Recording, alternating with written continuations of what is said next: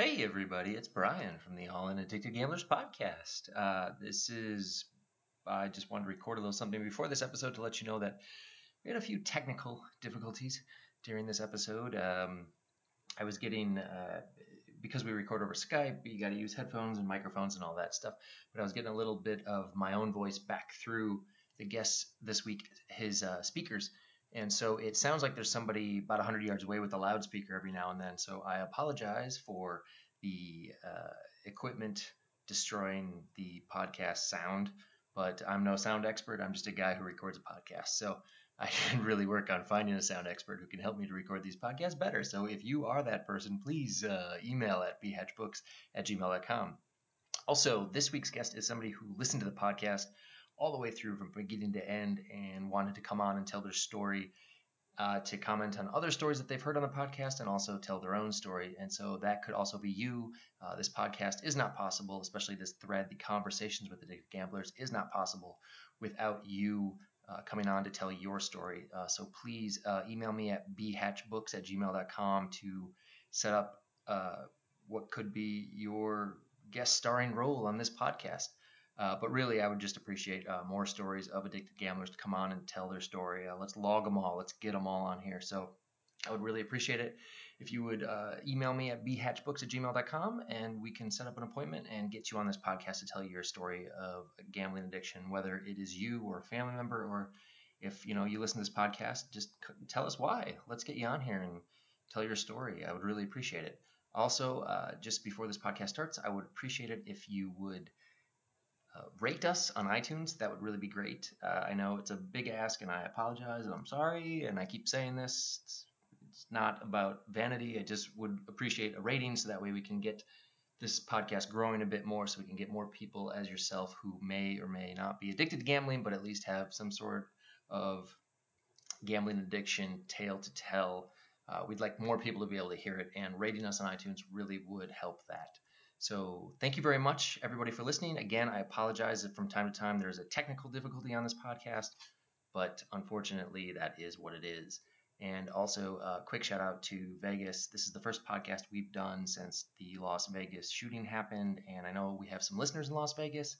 And gambling aside, that was a terrible tragedy, and I just want to let you all know that my heart goes out to all the victims. And Vegas was a big part of my story in this whole thing. And I can visualize where that shooting happened. And for all those who listen who live in Vegas, I'm just really terribly sorry that this happened. And I hope you all are coping well with it. And I'm sorry for all the victims of the shooting. Thank you very much for listening to the podcast this week. And let's continue with our guest, Jay from the UK. We got a lot of UK members. A lot of people from the UK. Gambling over there is so messed up. So please enjoy this episode. Jay is a wonderful guest. Just a great guy who had a lot to say, and just a natural showman. So he really spoke out well on this podcast. So again, thank you all for listening, and enjoy this week's episode. I should really say this month's. I haven't posted in a month. I apologize. Anyway, enjoy the episode. Bye-bye.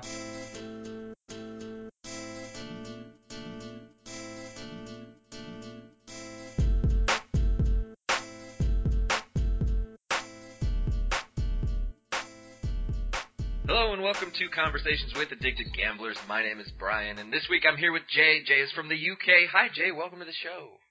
Hi, Brian. Thank you very much for having me.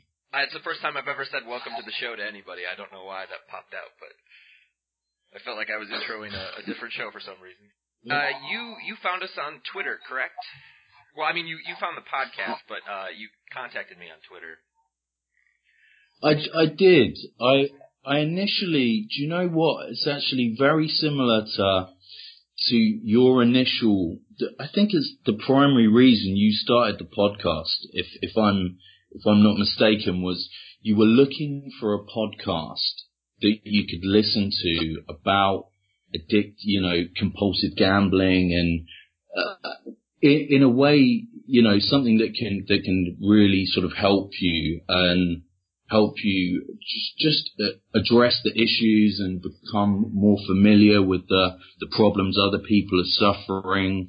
And I actually, came across your podcast through something called Castbox. And I found you on that, and to be honest, I've been hooked ever since. I've absolutely, it's been incredibly therapeutic. I think the people that you've interviewed have given such fascinating different viewpoints, people from kind of all walks of life and their different experiences, and it's just been fantastic. Well, good. I'm glad. I started it for two reasons. One was that I was looking for another avenue other than Gamblers Anonymous meetings, and secondly was because I just wanted to. I felt like I needed to talk about gambling, and so I Chris, my friend, was kind enough to just chat with me every week about it. So we decided to start a podcast. That was the easiest way to do this. We thought maybe somebody else would want to do the same thing. It turns out a lot of people want to do the same thing. So I'm glad you found it, and I'm glad you emailed, because that's how I end up getting interviews, is people email in. So for everybody listening, email in, and you'll be on, just like Jay. Because we're trying to we're trying to tell everyone's story. They're all very similar, but like you said, everybody's got something to add to it, and so it's been nice doing this conversations thread of the podcast with interviewing all of these different people. And you particularly, you said you liked Jeff in the last one that I interviewed. He had a lot of insight, so I thought that was very good. But let's get back to you. Do you want to sort of start at the beginning? Oh, sure, go ahead. Well, just quickly, I want to say I'm slightly nervous in the fact that I'm potentially going to be following Jeff, because I could literally listen to a whole podcast of Jeff on his own. He was the most interesting, fascinating guy. He had so many interesting points to make, and so much knowledge as well. So much like really deep knowledge. Yeah, he did. And it kind of made me laugh, because when he was mentioning those two books that he was referring to, and I heard you in the background like scribbling them down, like, yeah. What is this? Never Enough? Yeah. I was doing exactly the same thing. So, like, while I'm listening to it on the train, I'm just, like, writing, okay, Never Enough, okay, Google that looks amazing. And then the Addiction by Design, and thought that looked great as well. Yeah, sorry to interrupt, carry on. But, yeah, that guy was awesome. You're the guest of the week. You're not interrupting anything. This is my favorite part about me, is that I just get to listen and other people talk. Sure. Let's start at the beginning. If you just want to talk about, when you started gambling, how that started up and why, or if you know why. Just sort of start at the beginning of your whole gambling tale. Sure. Well, it's really funny. It's like, again, going back to something that one of the other guests said, I remember now that I think it's probably the last sort of 2-3 years that I've really kind of realized, okay, I've got a real big problem here, because it was just taking over my life. Far too much of my life and my mental thought process was just dedicated to this. And I thought back and I was thinking back to those little 2p machines of when I was about 7 years old, going to a place like a holiday camp called Butlins in the UK, and like there's various little arcades at like fairgrounds and stuff, and they had these little machines where you would just put in your 2p's and it just adds to like a mound of 2p's, which are kind of pushed back. Yeah, do you know the ones? Yes. Like pushed back and forth towards the edge. And I remember like the buzz of when like an avalanche of 2Ps would come down into the little, holster at the bottom. And just the feeling that gave me. And I think back and I think that feeling is something that perhaps I first experienced then, and then gradually throughout my life started to try and sort of replicate. And I remember just like going up to my dad, like harassing him, like, Dad, can I have another £1 for the 2P machine? Dad, please. And so my dad's like, hey, this is keeping him amused for hours. It's only costing me like £2. You sure, son? Crack on, And obviously I hold nothing against him for that whatsoever. It's like a 2P machine when I'm 7 years old, how on earth is he to, I'm not apportioning any blame in any way to him. But I remember that really, just a different feeling that I'd never experienced. And that kind of thinking back, I think that was kind of the first point.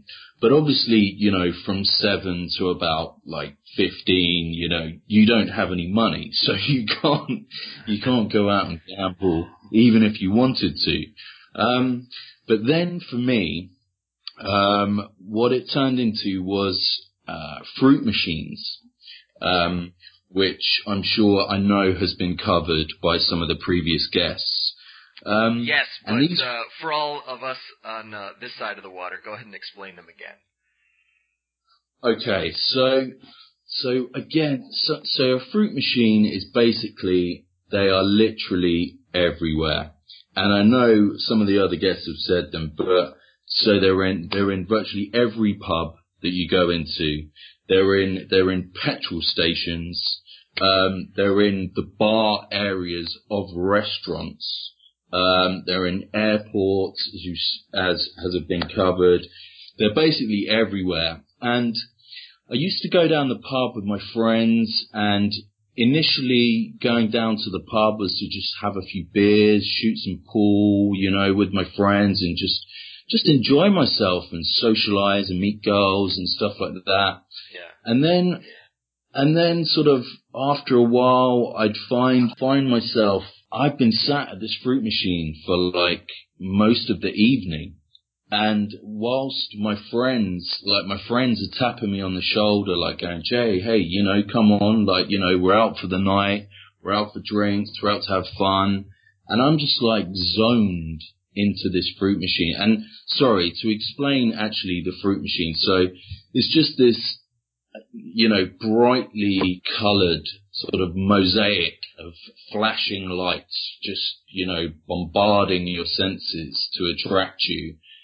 Even when someone's not playing it, it's just all these lights are appearing, flashing around, and you think you're deluded into thinking that there's an element of skill involved, because, you can get into like various stages, and then by the speed at which you tap a button, you can accumulate cash, and like by like stopping a button. So like, for instance, a word will start like continue, and it will go COU, and you have to stop it like on the E at the end, and it goes quite fast.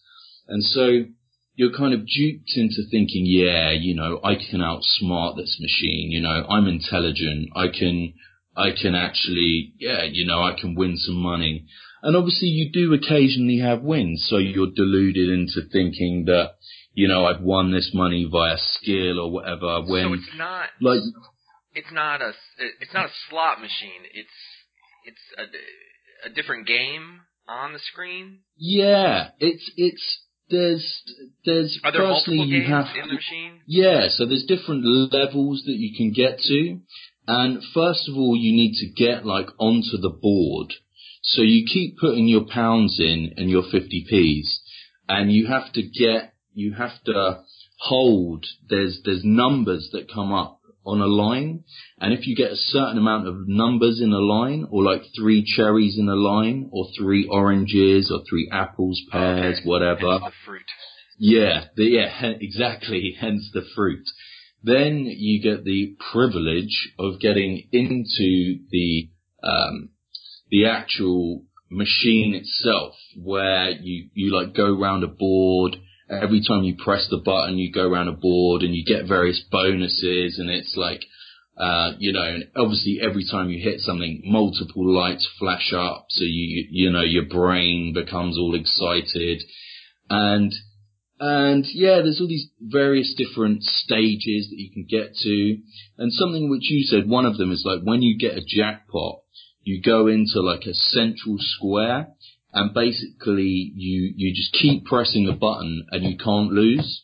And so it'll be like, you'll go around, it'll be like £5, okay, £10, okay, £10, £5, £2, £2, £5, and it all adds up. And so, obviously your excitement and your adrenaline is going as you see these figures like totting up. So yeah, that was, these fruit machines are really, there's some ingenious professor creating them to basically entice people that, especially when you're drunk in a pub, you're just cannon fodder. You're absolute cannon fodder for these guys. And so that started in the pubs and stuff, and then I went to university, and then there'd be times when at university I started dabbling with bookies, the occasional horse bet and things like that, because a friend of mine did.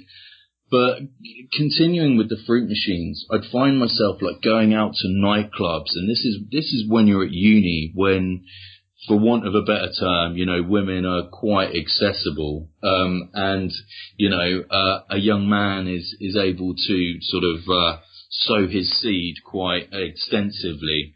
But there were times when, instead you're sitting on the machine. I'm the sad bastard in the corner of the nightclub pumping money into a fruit machine for virtually the whole night. And friends, like I said, friends and even sometimes girls are like tapping me on the shoulder going, hey, come and join us for a dance, come and join us, whatever, come and get involved. And I'm just like, shooing them away. Look, I'll come back when I'm ready. Just let me finish what I'm doing. And inevitably I'd lose, and it just kind of puts you on a downer for the rest of the evening. But sorry, to go back one step, another quite pivotal moment, was when my best friend, I'm quite lucky to have, an incredible best friend, and his father is, another wonderful, wonderful man who's like a second dad to me. And they were quite wealthy, and his dad part owned, a horse, which actually won every Grand National in the UK. So that's like the English, the Welsh, the Scottish, the Irish. And when I was about 15, he said, my friend was like, hey, like I'm putting 20 quid on my dad's horse. Do you fancy just like sticking a fiver on? And I was like, yeah, sure, why not? Yeah. And obviously, the horse won. and it was 22-1 were the odds, but we'll get to the 22, obsession later. And I just remember as like a 15-year-old kid, like on a Friday night, and my friend's dad just coming up to me and handing me an envelope full of and it was about 130 quid just in notes. And when I was 15, that much money was like, wow, okay, this is amazing. Yeah. And I remember that buzz as well. So that was a kid, but I never got into the whole horse racing thing. But that was definitely a moment where, and especially that night, I ended up going to a house party, and I was bought loads of drinks, bought a bottle of champagne, and was turned up to the party being, oh yeah, Mr. Flashman, thinking, yeah, this is great. And so that was obviously sort of added to the delusion. But then I guess I sort of went to my first casino maybe around sort of 22. Again, I'm too obsessed with them, but I genuinely think it was around 22. And it was just social, and it was just going with friends, and it was going in with about 50 quid and thinking, you know, if I lose it, I lose it, no big deal, whatever. But I had a few instances where I was on multiple occasions. It seemed like when I'd been down to literally my last chip, and I'd win big on my last chip. And this must have happened quite a few times. And so I subsequently initially would win and would walk out, you know, sometimes with 400-500 quid.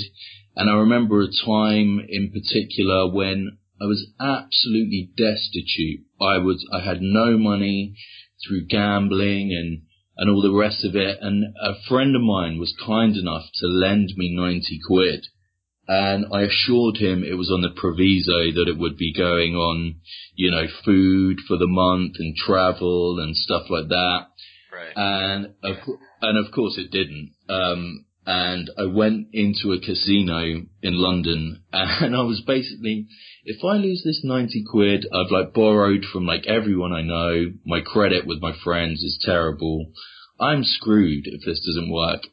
And I bizarrely just had about three or four different numbers that I'd selected. And, and I won about 750 quid. And I remember going home and, you know, when you win in a casino, you're handed this envelope with 50s. And and in England, like a £50 note is like the biggest you can get. And I guess over there, you guys have got like $100 is the biggest note. Yep. So, $100. So that's very nice. Very nice. It's a horrendous impression.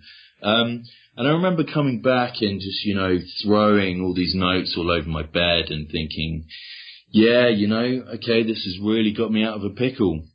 And on several occasions, it got me out of a pickle when I was like really down to my last like tenner, last 20 quid, and I'd go in a casino and sometimes I'd just win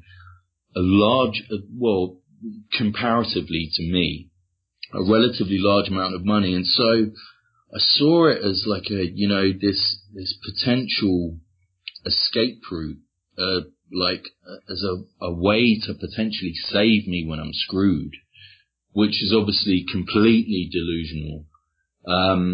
But that was one of the things that winning, I think, is the worst possible thing that can happen, to kind of state the obvious. But if you won all the time, we wouldn't be talking right now. Well, exactly. We would definitely not be talking right now. But as far as if you'd like to know, like the specific casinos that I frequented, so in Leicester Square, I don't know if you're familiar with Leicester Square in London. I am not. Okay, well, it's kind of like the hub where like everything goes on, where, you know, you've got loads of theaters and cinemas and nightclubs and stuff like that. And so there was a casino called Empire Casino, which is a huge casino, like 3 floors, and you've got all the sort of scantily clad dancers around and all of that jazz. And there was one of those, and I used to go there and sometimes do well, sometimes not so much, inevitably after payday. And yeah, and that was somewhere that was kind of, that's where I think it really kind of started to take hold and started to I used to find myself like going out for nights with friends, and we'd be going out, we'd have this night planned, like we're going out for dinner, we're going to this nightclub, and around kind of 11, 12, if we were in that area, I'd make up some lame excuse about how I need to go home for this reason, I need to go home for that reason, and I'd do my solo mission to the casino, and I'd take out as much as I could afford to take out, go into the casino, and always 22 in the neighbours every time. And it would either go quite well or it wouldn't go so well. Additionally, there was a casino in Marble Arch, which is also in London. And it fit into my routine quite nicely because I used to host something called speed dating. Not sure if you've ever heard of it. Yes. Yeah, we have it over here. Oh, I haven't seen it lately, but years back they did it. Okay. And so I used to host that. So I used to like welcome people, hand out their little pamphlet, explain how to fill out the form if you like someone, if you don't like someone, and just walk round and like ring a bell. And it was a fantastic job. In the evenings, largely because a lot of the women there, they always want, I'm sure you found this, women always want what they can't get. And so because I was like the host, so I was kind of like out of bounds, off the table, as it were. At the end of the night, sometimes you quite often get approached because some of the guys, even though I thought they were great, their social skills weren't necessarily exceptional. Sure. And for me to talk to them, I found them fascinating, but some of them had the charisma of like a burnt sausage. So I can kind of, empathize with the women. But outside this venue, there was a casino. So my routine was to go do the job, and then afterwards I'd always head into the casino. And it just became habitual, and it became less of a choice. And it became, I think when I realized, there's a serious problem, it's when I almost felt like robotic. I felt, and up until, for the last couple of years, I've almost, something will trigger something in my brain, and then I'm like a robot. It's like I'm going to a casino. I'll be sat in the pub with my friends, just chilling out, having a drink, whatever, and I get it in my head. It's like, okay, you could go to the casino tonight. And I'm like, that's it. I'm gone. And I would go, and it's over the last couple of years, just the money side of it has become irrelevant. Like I've got up to 2-3 grand, but it was never enough. There's this delusional mindset where I've kind of taken stock over the last kind of couple of years about the amount that I've squandered over the years. And so it's, as I'm sure you can relate to this, it's that kind of delusional mentality of chasing the losses, of things, and I'm saying to myself in my head, okay, if I win 20-30 grand, that's it, I'll knock it on the head, game over, it's stopped. But then I think the fact that I really feel like I've got some mental fortitude to actually beat this affliction, addiction, illness, whatever you want to call it, once and for all, because I realized that even if I won 20 grand, if I won 50 grand, I'd stop. Right. But then, after thinking about the kind of thought process, the mentality that compulsive gambling creates in one's mind, I felt as if I realized that even if I won 50 grand, even if I won 20 grand, it's never enough. It's not going to be enough. And I think that was a key point in me realizing that this is a completely futile fruit, if that makes sense. Oh, at the very end it cut out, but it makes sense. I never had a number in my mind, but I always thought, all right, I just got to win something so I can get out of here, and it never ever worked. Yeah. At what point at what point did you sort of realize that you had a problem? If you have a problem, if what you're saying is that you have a gambling problem, at what point did you realize that? When did it go from this is really fun to holy crap, I have a problem? That's a good question. I'd say it was probably around 2 years ago when I started to do the maths, and I started to, well, not only doing the maths, I started to basically, like, it was taking up so much of my time. So, like, my weekends, I mentioned I'd quite recently come out of a relationship, and we'd have plans for the weekend about how we're going to go to this nice park and have a walk round and have a picnic and, you know, go to the theatre or whatever, what have you. And I'd come up with some ridiculous excuse. I've come up with every excuse you can possibly imagine.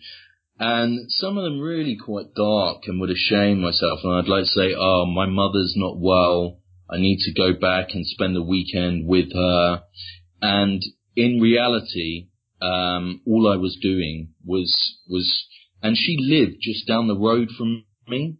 So I'd like kind of put like a disguise on and go to the bookies in like a kind of all day, like putting, you know, hundreds of pounds on sports bets. And so my weekend was just spent glued in front of a TV, watching for scores to come in. And I thought, I actually really care about this girl. I really enjoy spending time with her. I want to be with her. But this compulsion is more powerful than that. And it was all I was thinking about. Every time I saw a score, every time I see a football score, I'm thinking, oh, I wish I'd put a fiver on that. Just imagine what the odds would have been. And also, I don't know if I mentioned, but I reached a point within the last couple of years where I can't enjoy the sport that I love. So I love football. I'm an Arsenal fan. I've been going to see Arsenal live at the stadium for years and years. And the enjoyment was taken away from the actual spectacle of watching the match because I was more preoccupied with the score and the bets that I'd placed prior to the game. And there's a point where I'm sat there and I'm wanting my team to lose. And so, like, my team scores and, you know, everyone else is jumping up and celebrating, and I'm kind of like sort of kicking the floor thinking, bollocks. You know, this is just screwed up my accumulator. This could cost me like £500. And, you know, and I should be there to enjoy watching my team, man. You know, this is my team that I've been going to see so passionately since I was about 10 years old. And I adore football. I played it my whole life. I love watching it and going with my friends and I was just preoccupied with, I'm always checking my phone to see what the other scores are and stuff like that. And so I guess it's when I realized I really had a problem was when firstly, you know, I'm lying consistently to my loved ones. I'm spending my time gambling when I should be spending time with a girlfriend that I love. with friends that I enjoy spending time with. And just the amount of borrowing and the lies, the extravagant lies that I'd come up with. I was going to ask you about the lies, but you you clearly are aware of them. Oh my God! Like my pet's broken its leg. I need money for a vet's bill. All the little lies. Yeah. Yeah. Lying about the dumbest things in the world. You're lying about. Oh, absolutely. And I found myself tripping myself up over the lies. So I'd say to the girlfriend, oh yeah, like, you know, I'm sorry, this weekend I've got to go and tend to my poor mother in her sick bed or whatever. So I can't spend the weekend with you. And then later on the next week, she's like, so how's your mum? And I'm like, what? I'm like thinking, what? Yeah, she's fine. And then I kind of like realized what I'd said the week before. And I was like, oh shit, yeah, that. Yeah, much better now. She's made a miraculous recovery. The two legs have healed within a week. And, you know, it's just nonsense. And just so many extravagant lies of monumental proportions. And I'm fortunate enough that I've got a lot of great friends that would lend me money, because I'd always pay it back. I'm someone, it might take a while, but I'd always pay it back. And I guess when I realized, sorry if I'm rambling a bit, but no, you're fine. When I realize I had a problem is when it's destroying the relationships with my close friends, because every time they get a phone call from me, they're thinking, Jay doesn't want to hang out with me. He wants to borrow some money. Or, you know, with relationships. Is that happening? No, not anymore, because I've reached a point where I felt as if I was leading this double life, and I was keeping all of this stuff to myself. You know, I'd go and visit the casino. Sometimes I visited the casino at like 11 a.m. Like I think one of your other guys referred to that. And it's so depressing, man. You go into a casino at 11 a.m. I think casinos, sure. I've been there. You know, yeah. And it's like the clientele that are there. And I'm just thinking, I don't put myself in this bracket. I'd like to think I have more, there's got to be more to life than going to a casino at 11 a.m. And it just basically just completely taking over my thought process, my mindset. I'm just thinking about it all the time. My relationships with friends are crumbling. But with all my friends now, I'm completely transparent. I'm like, guys, I've got a problem. I've got issues. There's times when I've said, just don't lend me money. Currently, as it stands, I'm a big believer as well in, and I know it's a really kind of juvenile way to tackle it, but if you deny yourself access, then you simply do not have the ability to do it. So as things stand, whenever I get paid, I pay my wages into my parents' bank account.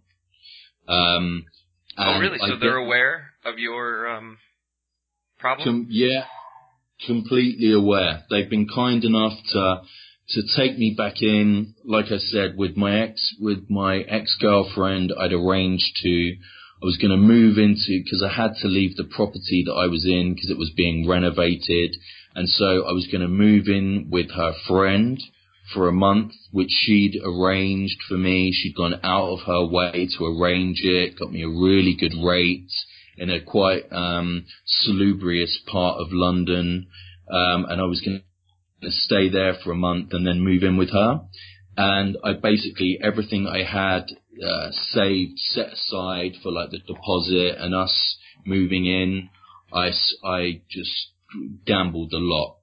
And I just called my parents and I was like, hey, I'm screwed. I've got a serious problem and please help me. And they were kind enough to welcome me back with open arms. And now I'm starting to amass more money than I've had in years. And I'm accountable to them. And what did they know you gambled? I mean, did they know that you were gambling socially, before it was a problem? They had no idea to the extent. They were aware that I occasionally had a little bet on the football, but no. To be honest, I don't even think to this day actually that I've told my mother that I've even been in a casino. So I've been very open and honest about my addiction and I have a problem with this, but I haven't gone into sort of finite details about how. Do you know what I mean?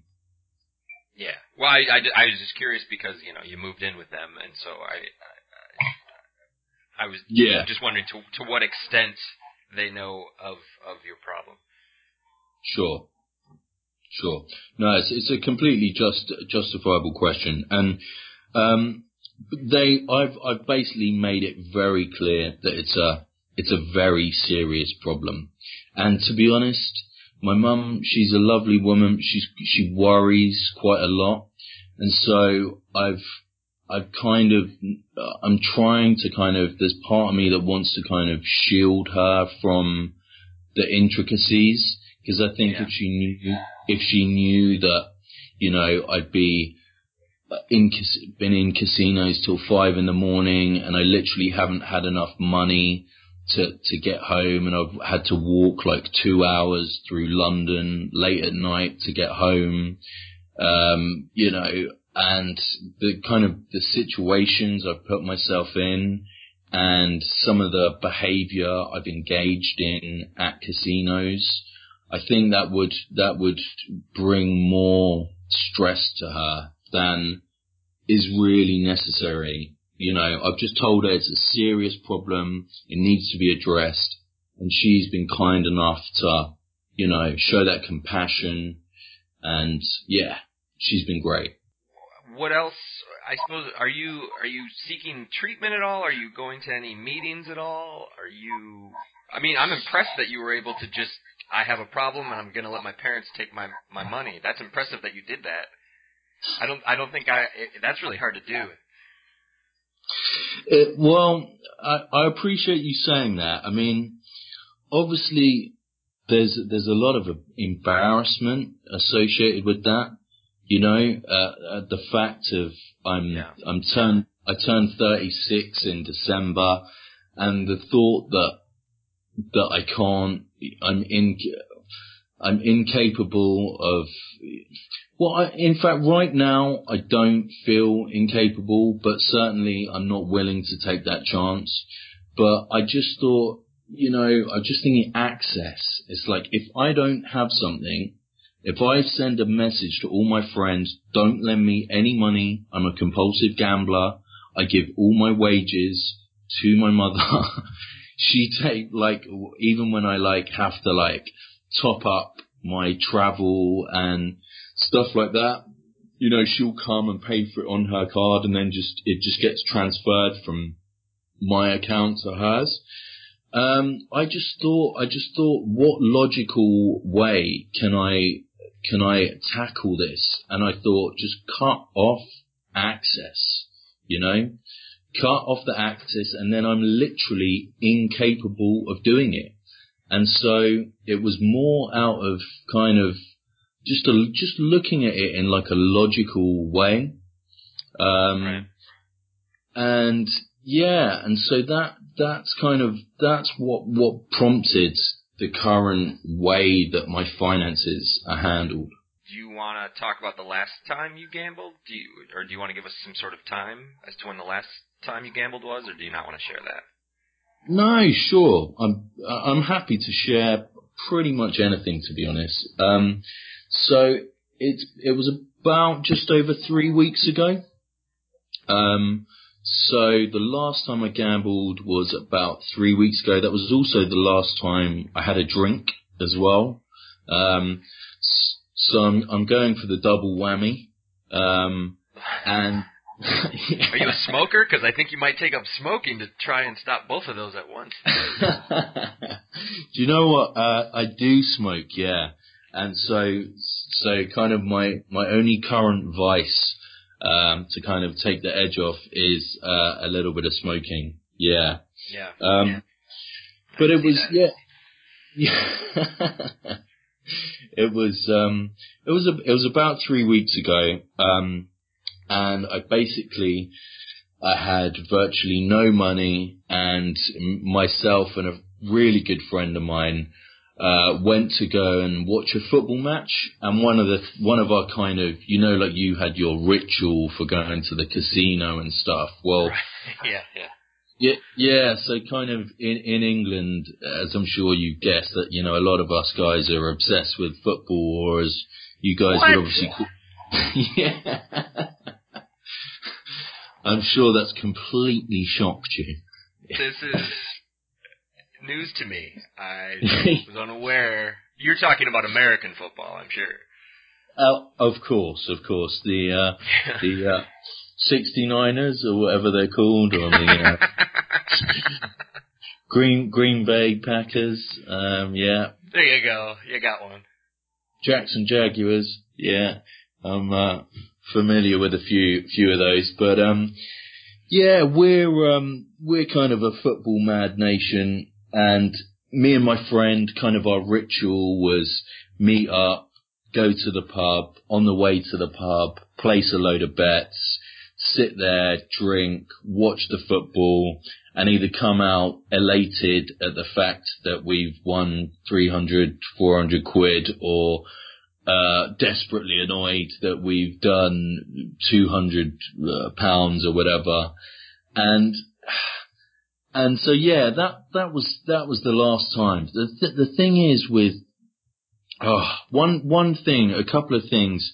I mean, maybe this is something that you want to get onto, later, but one thing that's been covered by some of your other guests again is the prevalence of advertising in the UK. And it's literally from about 9 a.m. on daytime TV, your cheesy talk shows, so like your equivalent of like Oprah, is like, will be like, and it's like, we over here, we have all these cheesy shows, and it's like sponsored by, Foxy Bingo, or some sort of, or, William Hill, or whatever, and stuff like that. And what is William Hill? So William Hill is like one of the most famous, bookies, like betting institutions in the UK. Okay. Yeah, one thing there's a couple of instances in particular that have really, really pissed me off recently. So like, I get it. Okay, you have ad breaks, and okay, fair enough. Within those ad breaks, they're gonna be, gambling, advertisements. But now, I was watching my team yesterday, Arsenal, and literally, it's not even a proper advert. So the screen, whilst you're watching it, is split diagonally, so you can still see the action whilst you have a gambling advert on the left-hand side of the screen, and on the right-hand side of the screen, you're still seeing like the players shaking hands in preparation for the match, blah, blah, blah. And the advert is designed in the style of like a football game. And so, like FIFA, and I don't know if you guys ever play like, like computerized, say NFL over there or whatever. And so these adverts are designed in the style of like, over here we have like FIFA and Superstar Soccer.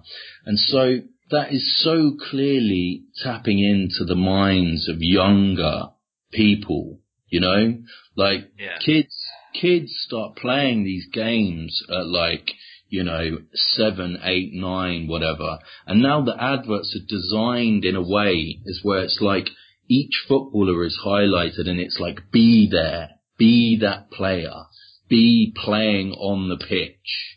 You can be a part of this game. And it's like, and also going back to the fruit machines, their themes. So it's like Simpsons and Sesame Street and all that kind of stuff. And I think, how like unscrupulous are these guys to like have them themed in like, it's like, I know Simpsons is kind of like borderline children's, adults, whatever, but like, Family Guy, there'll be all these machines are themed like that. And it really we have the same thing over here. Yeah, and I just think it's immoral, and it's that really frustrates me. And so now when I watch football, like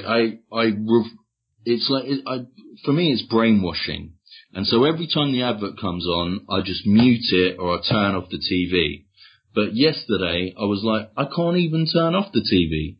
You're just, before I get the chance, for you saying, okay, there's going to be an advert in a couple of seconds, it's just hit in my face, bang, there you go, Coral, which is a betting company.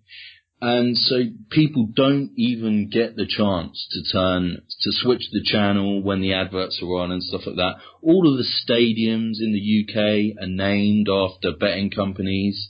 It's like the Bet365 ground. It's literally, it's in newspapers. Whenever you read, articles about football, they're all sponsored by Betfair, Bet365. So it's plastered all over the newspapers, radio. If you're listening to the radio, listening to a football match is always sponsored by blah, blah, blah. The latest odds on this game are blah, blah, blah. You literally cannot escape it. It is in your... Sorry. Does it make you... Oh, no, sorry. I didn't mean to interrupt. I was curious. Does it make you want to gamble when you see those? Or it does did. It just get you angry? Now it's reached the point of anger. It's reached the point of... I'm almost so, like, determined to not be brainwashed by these... am I allowed to swear? Yeah, go right ahead. By these motherfuckers. I'm determined to beat them. To beat them. And do you know what? Something I did just out of curiosity prior to, because I know that, you were kind enough to say that, you'd have me on and have a chat. And I did a bit of Googling. And I just did a bit of Googling of like, so famous gamblers and then famous like casino owners and famous owners of betting companies and stuff like that. And do you know what I found so intriguing? And I thought it just compounds my thought process and how I feel about it right now, is that all of the casino owners just had these great big broad grins, and they're either pictured like in some sort of luxury with some beautiful woman hanging off their arm, and they just look so smug and content. And then obviously all the famous gamblers on Google Images, it's just all, I'm not going to name names, but people obviously just looking utterly miserable. And it just reminds me in casinos as well, the amount of times when they can be just places of misery.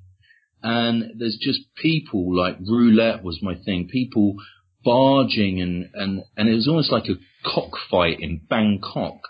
You've got people like hustling and bustling up to the table, pushing in front of you to get their chips down. And it's just like, it's just a bit, just toxic. I stopped playing roulette because of other people. I said, this takes too long and other people are around and they're annoying me. I got to go find a slot machine where nobody's around. I remember you saying that. And I can completely understand where you're coming from.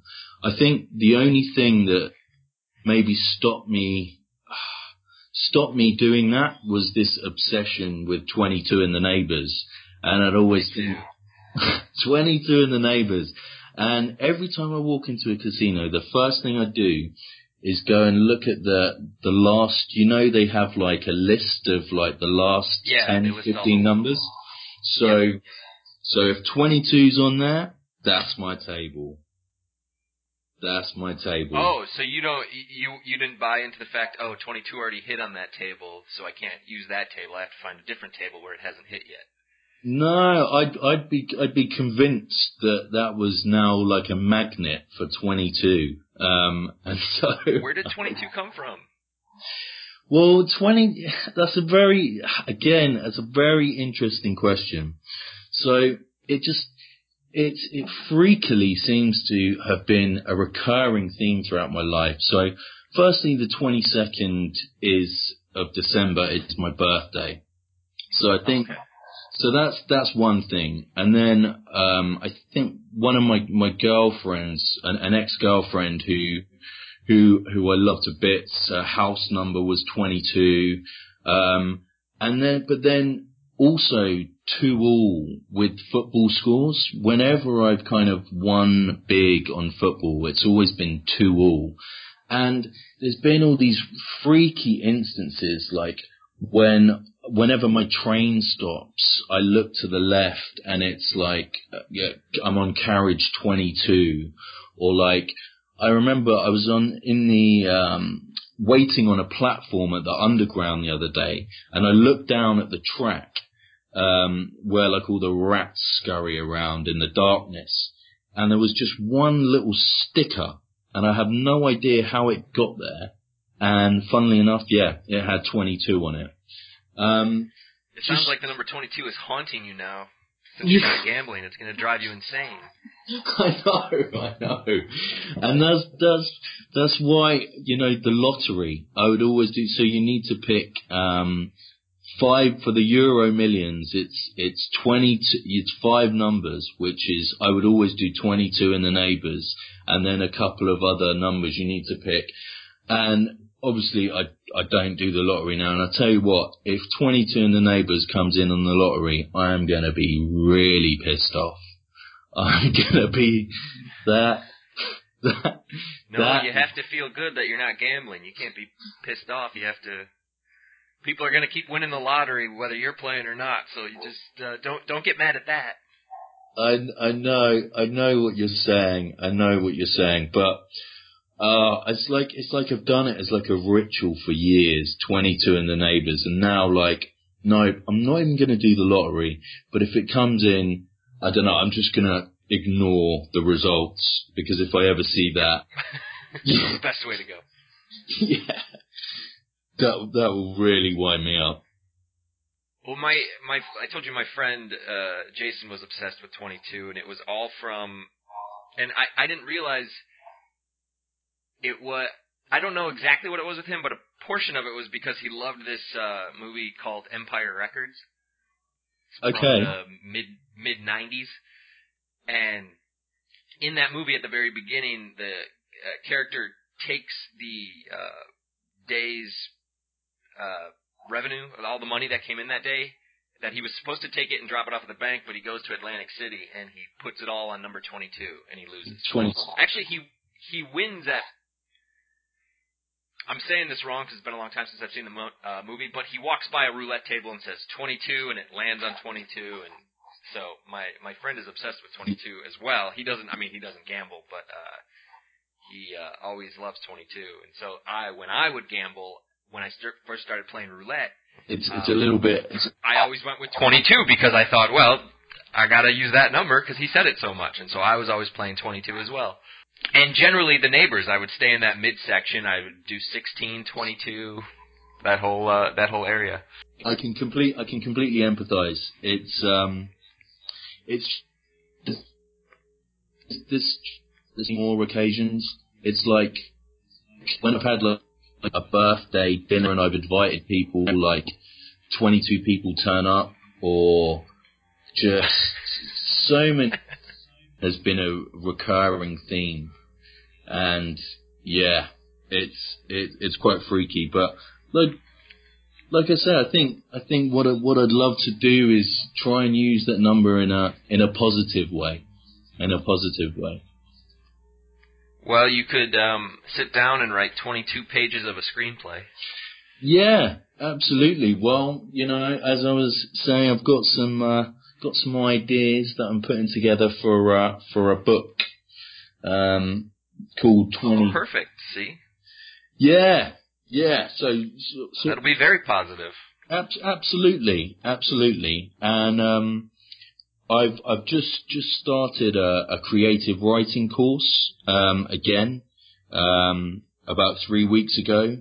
And yeah, I'm formulating some really good ideas, and I'd love for it to be like a fascinating, entertaining read about a guy's obsession with 22 and how initially it can cause all sorts of drama and heartache, but eventually somehow there's some kind of positive result coming from that obsession. I think that's excellent. And I think now you'll have more time to work on that if you're not gambling. Absolutely, 100%. Is there anything else you wanted to mention? Do you know, like, one thing, I don't know if you wouldn't be aware of this, but just going back to the advertising thing, what really stuck in my throat is quite recently, when I log on to even your podcast, an advert for, and I'm listening to a podcast about compulsive gambling, and an advert for a betting company comes up on while. Seriously? Yeah, no. Who's advertising on my podcast? No, this isn't right. No bullshit. Who the hell is taking my podcast and advertising? I'm going to investigate this because nobody should be taking my podcast and advertising on it. I completely agree. Okay, I hope I don't get some lawsuit. Especially gambling adverts. What do you listen on again? Tell me the name. It's called Bet Victor, which is a company over here. And I was logging into your podcast, and it flashes up, and I thought, are you taking the piss? Like, this is literally, I'm logging in to listen to a Compulsive Gamblers podcast, and I've got an advert flashing up for Bet Victor. I just thought... Oh, it flashes on your phone, or whatever you're listening on?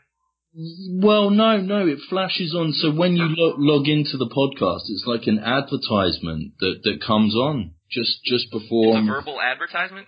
Yeah, it's visual. It's visual. Oh my gosh. What do you listen on? You listen on Cast. What'd you say, Cast? It's called Castbox. Castbox. Okay. Yeah, but I thought you'd like to know about that, because I'm sure that will... I did not know that existed, or that was happening. Yeah. That makes me laugh, but it also makes me pissed off. Yeah. I'm not surprised. I can imagine that it would really piss you off. The podcast the outlets I use are iTunes, SoundCloud, and my website, but that's it. Okay. Yeah. So it must be they're using the iTunes feed or something to get it. Anyway, doesn't matter, but... Yeah. I thought you'd be made... Yeah, I'd like to make you aware of that. Like... Well, I'm glad you told me, definitely. I didn't know that was a thing. Yeah, good. I thought that would piss you off. I thought... And I don't want to ruin your day. I just wanted to make you aware of it. No, actually, you didn't ruin my day. It makes me happy you told me, because I want to investigate that.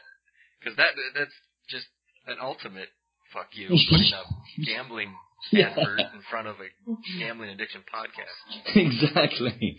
That's exactly what I thought.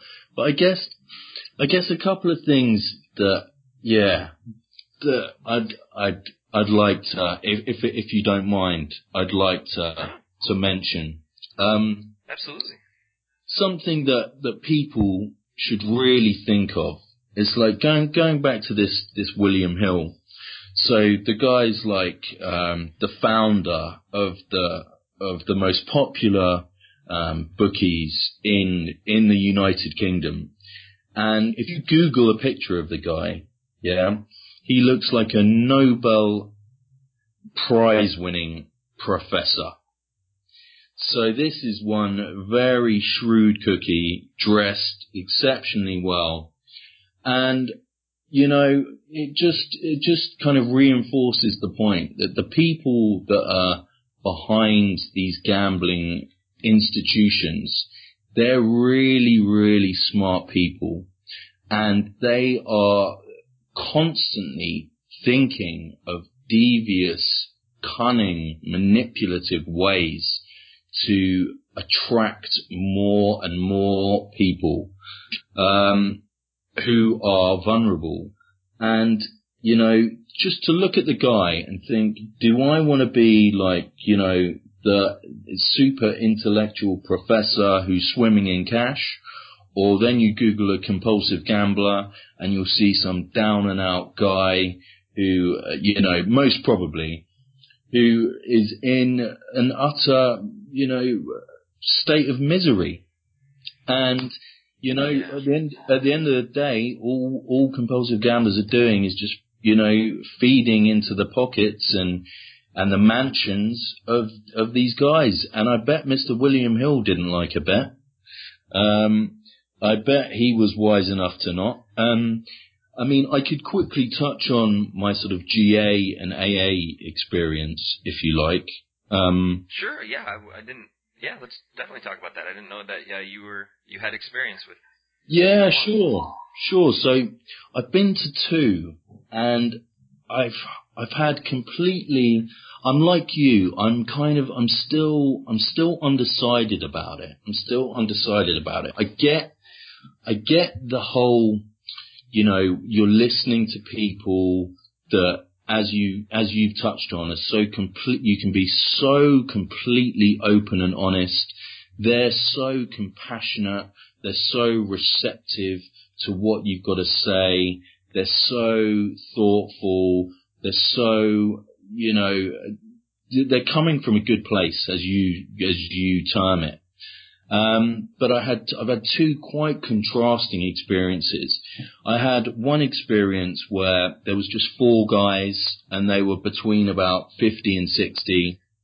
But believe it or not, that was the place where I got the most from it, because it was a smaller environment. They were really nice. They were so welcoming, and they're kind of like your kind of Werther's original sort of typical sort of like grandfather, come and sit on my knee, not in a pervy way, but, kind of just really nice guys. And they introduced me to a WhatsApp group.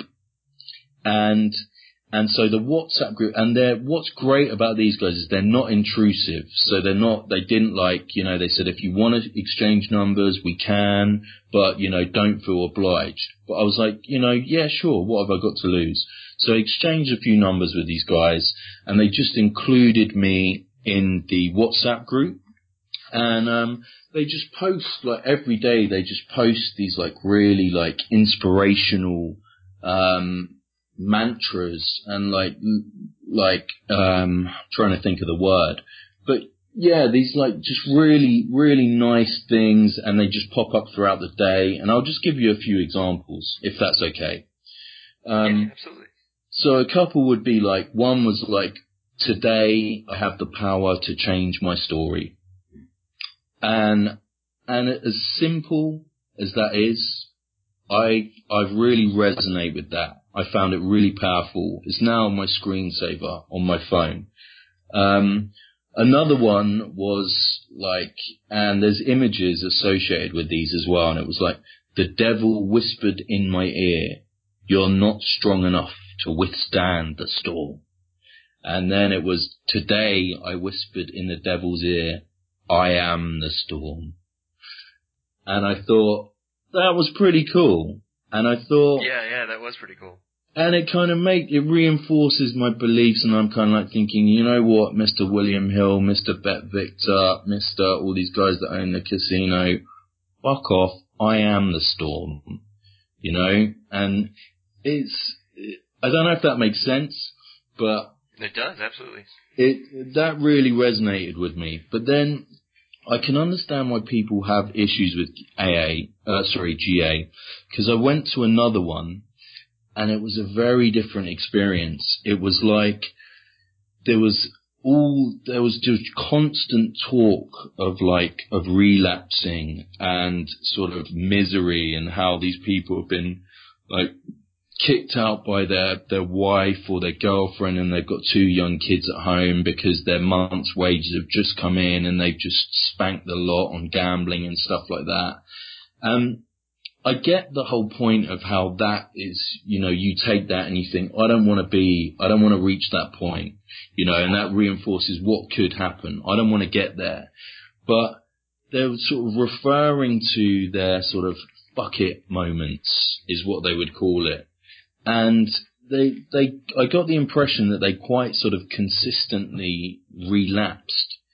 And so I came out of it thinking, like, okay, you guys are just talking about how, pretty much week in, week out, you don't achieve your aim, and this doesn't fulfill what it's supposed to be doing. Whereas the other older guys had all gone like 20, 30 years and stuff like that. And that's really comforting. Going back to like Jeff, what was the quote he was talking about in the desert, and about, if you go out in the desert, do you want to follow somebody you want to, who are you going to hang out with? You're going to be with people that you know, because they'll be able to get you. I'm messing up his quote. Listen to the last episode, everybody. You can get his quote. Yeah, it was. Do you want someone who's negotiated his way out of the desert 60 times, or some guy who's done it once? Basically, do you know what I mean? Yeah. And like, yeah. even if the guy who's done it once loves football, supports the same team as you, comes from the local area, you've got loads in common. From my sort of brief experience and dealing with this, you know what? Go with Jeff. If I had any advice to give to anyone, and from my personal experience, go with the Jeffs, because they know their shit, and they do, but I just don't want to. I like GA. I think it's helpful, and GA is all built around the people who exist inside the rooms, and so if those people aren't good for you, then you want to go find a different room. You got to go with what works for you. But that's the good thing about GA, is that if you relapse, you can go back, and that's one of the more uncomfortable moments. Is if you do relapse after you've been in a room, it's hard to go back, and I ended up not going back because of that. At one point when I lived in California, and hence this podcast was born, because I didn't want to go back to the GA that I had gone to previously. But I think that's the wonderful part, is that people can go back, and so I think they should go back. And so I don't want to crap on those people who had relapsed a whole bunch, because they're trying to get back and go. So they're still working on themselves. But I mean, I relapsed a whole bunch before now, where I'm over 3 years now. But who knows? None of us know the next day when we're going to place another bet. Hopefully never, but. Yeah, I get where you're coming from, and I don't want to give it a bad name. And you know what? At the end of the day, they're really nice guys, and they handed out the second group that I haven't referred to in a particularly positive light, but they handed me a card of their numbers and stuff, and they were all really nice. And I would never want to put someone off going. I'd say definitely give it a go. But like you've referred to before, I think you need to find one with the kind of demographic and the personnel within that works for you. Absolutely. Yeah. Be with people that make you comfortable enough to open up and talk, and people that you can learn to trust. So. Absolutely. And you got to go with what works for you, for sure. Absolutely. It's hard enough that you're not gambling. Now to get into recovery, is a whole nother animal. So you want to be with people who can help you along with that. Absolutely. And you know, the way that I see your podcast is like GA on the go. I see it as like, it's when I'm on unpleasant train journeys and I'm stuck on a tube, and what's so great about your podcast is that, you know, you're selective about the people that come on, and I've been able to gain some knowledge from the experiences of everyone that's come on, and everyone has expressed their views in a very matter-of-fact, candid way, and I've massively benefited from that. And so it's like, you know, if you can't get to a meeting or whatever, tune into the podcast, because it performs the same function, in my view. It really does, and it's been incredibly helpful for me. It's just enabled me to continually, day in, day out, reinforce the belief that I had and sort of just confirm in my mind. And, you know, I've been intrigued by all of your guests, and I think you're a fantastic guy, and for you to actually, you know, have the you know, to get round to putting this together. Someone needed to do it. You've done it. And I think you should be incredibly proud of yourself. And I think you're doing a hell of a lot of help. And it's been an absolute, you know, privilege to be able to talk to you. I think it's fantastic. Well, thank you very much. That's very kind of you to say. I really appreciate it. But these, you know, again, my story's over at this point. And so these wouldn't be possible without people like you coming forward willing to talk. So thank you for coming on. Well, not at all. If it can provide any help, you know, if anyone can listen to it and resonate with the story, and it is, you know, I think it is something that can creep up on you. And so I think, especially like in the UK, and I'm sure there's so many people that are currently just dabbling with it recreationally, but in a short period of time, it can become a compulsion and take over your life. And so if you have a kind of addictive tendencies and that kind of mindset, I would steer well clear.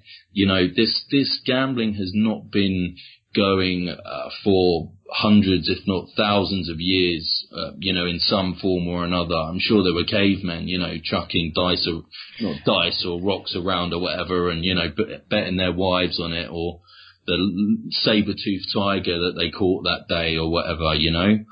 This is something that, but, you know, it's one of, out of all, I've struggled with a few things in my life, sort of addiction-wise, but this one was all-consuming, and no one wants that in their life. There's a better life out there, and I think you're doing a fantastic job. And sorry if I've completely rambled. If you knew me well, you know this is a regular thing. I'm known as a bit of a rambler. And no, it works perfect for a podcast. Okay. Well, I hope I make the cut. Oh no, you were absolutely wonderful, and I've enjoyed speaking with you, and I hope I wish you continued recovery. I'll say I'm impressed that you were able to get take control of your finances and realize that put them in the hands of your parents is impressive. Especially at this age where you're kind of, that's hard to do, I'm sure. In being a little younger, sometimes that's easier to do because you think, all right, but it's impressive that you were able to do that and give it away to your parents, and that they were kind enough to take you in. But, I did the same thing a few years back. When I was 29, I had to move back in with my parents because I gambled and I screwed up, and they were kind enough to take me in. So I went through the exact same thing. Well, I guess we're both lucky to have compassionate parents, and absolutely. Your story. I can also, even though mine's not exactly the same, I totally resonate with so much of what you've said, and And I'm sure, as you feel, it's just once you escape it, it's like a weight off the shoulders. It's like, even though it's only been 3.5 weeks, I just feel so much calmer, and so the burden's been lifted, and I don't need to lie, and and it's like there's light at the end of the tunnel now. There really is, and that's a great feeling, and you've really helped me to come round to that way of thinking, and I thank you sincerely for that. Oh, you're welcome. But I thank you for listening. I wouldn't, if there was only one other person listening to this, I suppose I'd still do it. But I'm glad there's people like you out there listening, and I'm glad you're able to find it. And I will investigate this whole betting advertisement before the podcast. Doesn't make any sense to me. No. But you're very kind. You're very kind. So I appreciate your words. Well. And thank you for coming on the podcast. Not at all. Not at all. It's been an absolute pleasure. Absolute pleasure. Thank you so much. We'll do it again in the future, and we'll get an update on where you're at. I'd have you back on in the future. I'd love to. Hopefully, I'll be signing autographs for my best-selling novel in 6 months, a year's time. Who knows? Who knows? You never. And that will be called 22?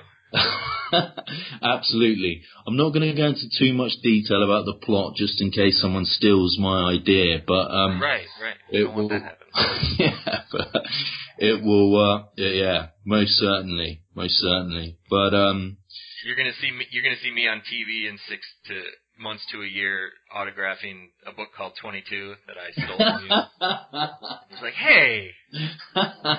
I thought he was a nice guy. I will become an avid tweeter. I'll go from 7 tweets to 100 in a day. Brian, you bastard, you stole my idea. You have a lot of followers, so. Yeah, there's a few. You have more than me. Really? Oh yeah. Crikey. Well. I'm not good at Twitter. I use it for news. I follow a lot of news outlets and news people to find out that stuff, and then I follow a lot of gambling people. That's pretty much it. Okay. Do you know what? When I first contacted you, and I didn't hear from you for a couple of days, I actually went back to my Twitter account and I thought, oh my God, is he not responding because I'm following Donald Trump? And you know what? I purely did that just out of fascination at the stupidity that comes out of my mouth. He certainly doesn't hold back. He just says whatever's on his mind at that moment. Yeah, he certainly does. And do you know what? It was interesting. Going back to when I Googled the famous casino owners, the only one that wasn't smiling and that seemingly has filed for bankruptcy over casinos was Donald Trump. I thought. Yeah, that pissed me off. A lot when I was reading about him filing bankruptcy.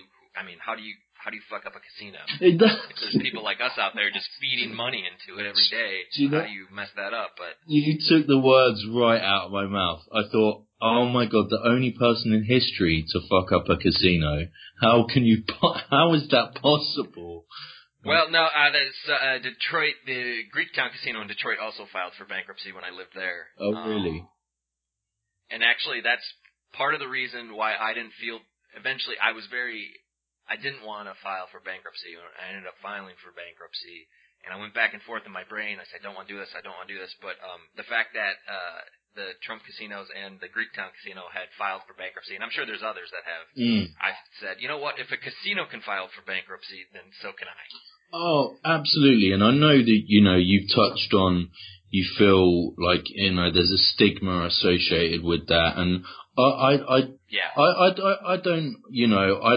don't blame you whatsoever. I think, there's a lot of incredible, like all of these loan companies and stuff like that. They're, even with people with poor credit, if they're going to dish out loans irresponsibly to people that clearly aren't in a position, financially to be able to pay those back, then, you're putting vulnerable people, just gonna put in a situation where you have no choice. And I don't think you should feel ashamed about that. at all. I think it's just a result of the, society today and access. Again, going back to the access that vulnerable people have to money and to gamble, and I don't think you should personally feel ashamed of that. Oh, well, thank you. I go back and forth on it, but in the end, I did file it, so I wasn't too ashamed. No. Well, I don't think you should be. Well, thank you. I appreciate that. Not at all. All right. Well, this has been fascinating. And by the way, I am sorry I didn't get back with you. I was laughing at your other email that you sent when you said, "Did I do something? Did I scare you?" And I said, "No. It just between work and everything, life, and it's sometimes this podcast gets the short side of that, unfortunately. And so that email account doesn't always get responded to promptly." No, that's absolutely fine. The night I responded to you, I responded to two other people who I hadn't responded to yet either.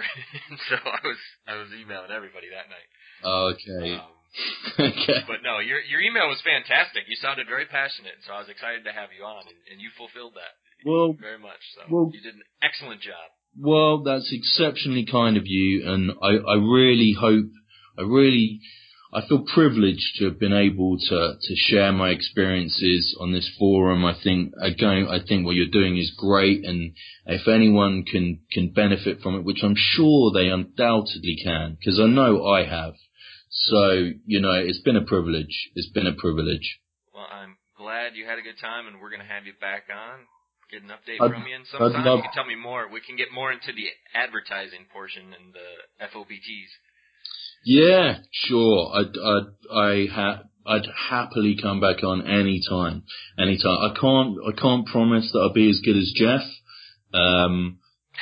But I'm gonna send him a message because he's gonna be very tickled that you appreciated his episode so much. Well, Jeff is like the fountain of knowledge, and I was thinking, oh Christ, if I'm gonna come after Jeff, like what a tough act to follow. It's like kind of.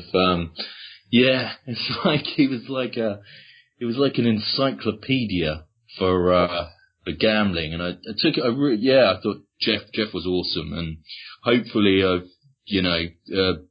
can kind of just share something that can contribute. I just love to be able to. I feel like Jeff is your Rolling Stones, and you're the band who had to play after them. Yeah, exactly. Or I'm like the warm-up gig, so I'm like for Eminem or whatever. I'm like some unknown rapper that is utterly horrendous, and then Eminem comes on. No, you did a wonderful job, sir. Well, you're very kind. I'd be utterly thrilled to hear it. Hopefully. Well, we'll get this up today or tomorrow, in the next couple of days here. Okay, that's awesome. Right. It should pop up. Just ignore the gambling advertisement that you're going to hear before it. Yeah, I will. Don't worry. Yeah. We'll have to investigate that. I'm not sure how all this works, but we'll have to figure that out. See if we can stop that. Yeah, absolutely. I think people tuning in to something like this, I don't think they should have to see that, And I know it's obviously... Absolutely. I didn't even know it existed. So. No. And of course it's of no fault of yours whatsoever. It just goes to show how... do you know what? It may even be a UK thing, because the laws are so lax that they are literally... It seems that there's nowhere that their tentacles cannot get to. So maybe in the US or around the world, it might not pop up. But in the UK, when I was on my Android, it pops up, and I just thought, and because it pissed me off. If you see it again, can you do a screenshot of it and email it to me? Yeah, absolutely. I would definitely. Yeah, if that happens do again, that, see if you can do a screenshot and just shoot me an email, because I'm curious what it looks like. Yeah, sure. I'll definitely do that. Hopefully. All right, Jay. Okay, Brian. Oh, sorry, go ahead. What were you going to say? All right. No, not at all. Just, I sincerely hope this continues because it's been so helpful to me, and I just hope more and more people find it and can get as much from it as I have, because it prompted me to go to my first GA meeting. It's prompted me to go the longest period without gambling in the best part of about 7 years. And I just think it's, you know, you're contributing positively to society. And what more could someone want to do with their life? I think it's awesome. Well, you're very kind. I really appreciate that. Not at all. Not at all. And thank you for being a guest on the All In, the Addicted Gamblers podcast. Well, hey, cue the awesome music.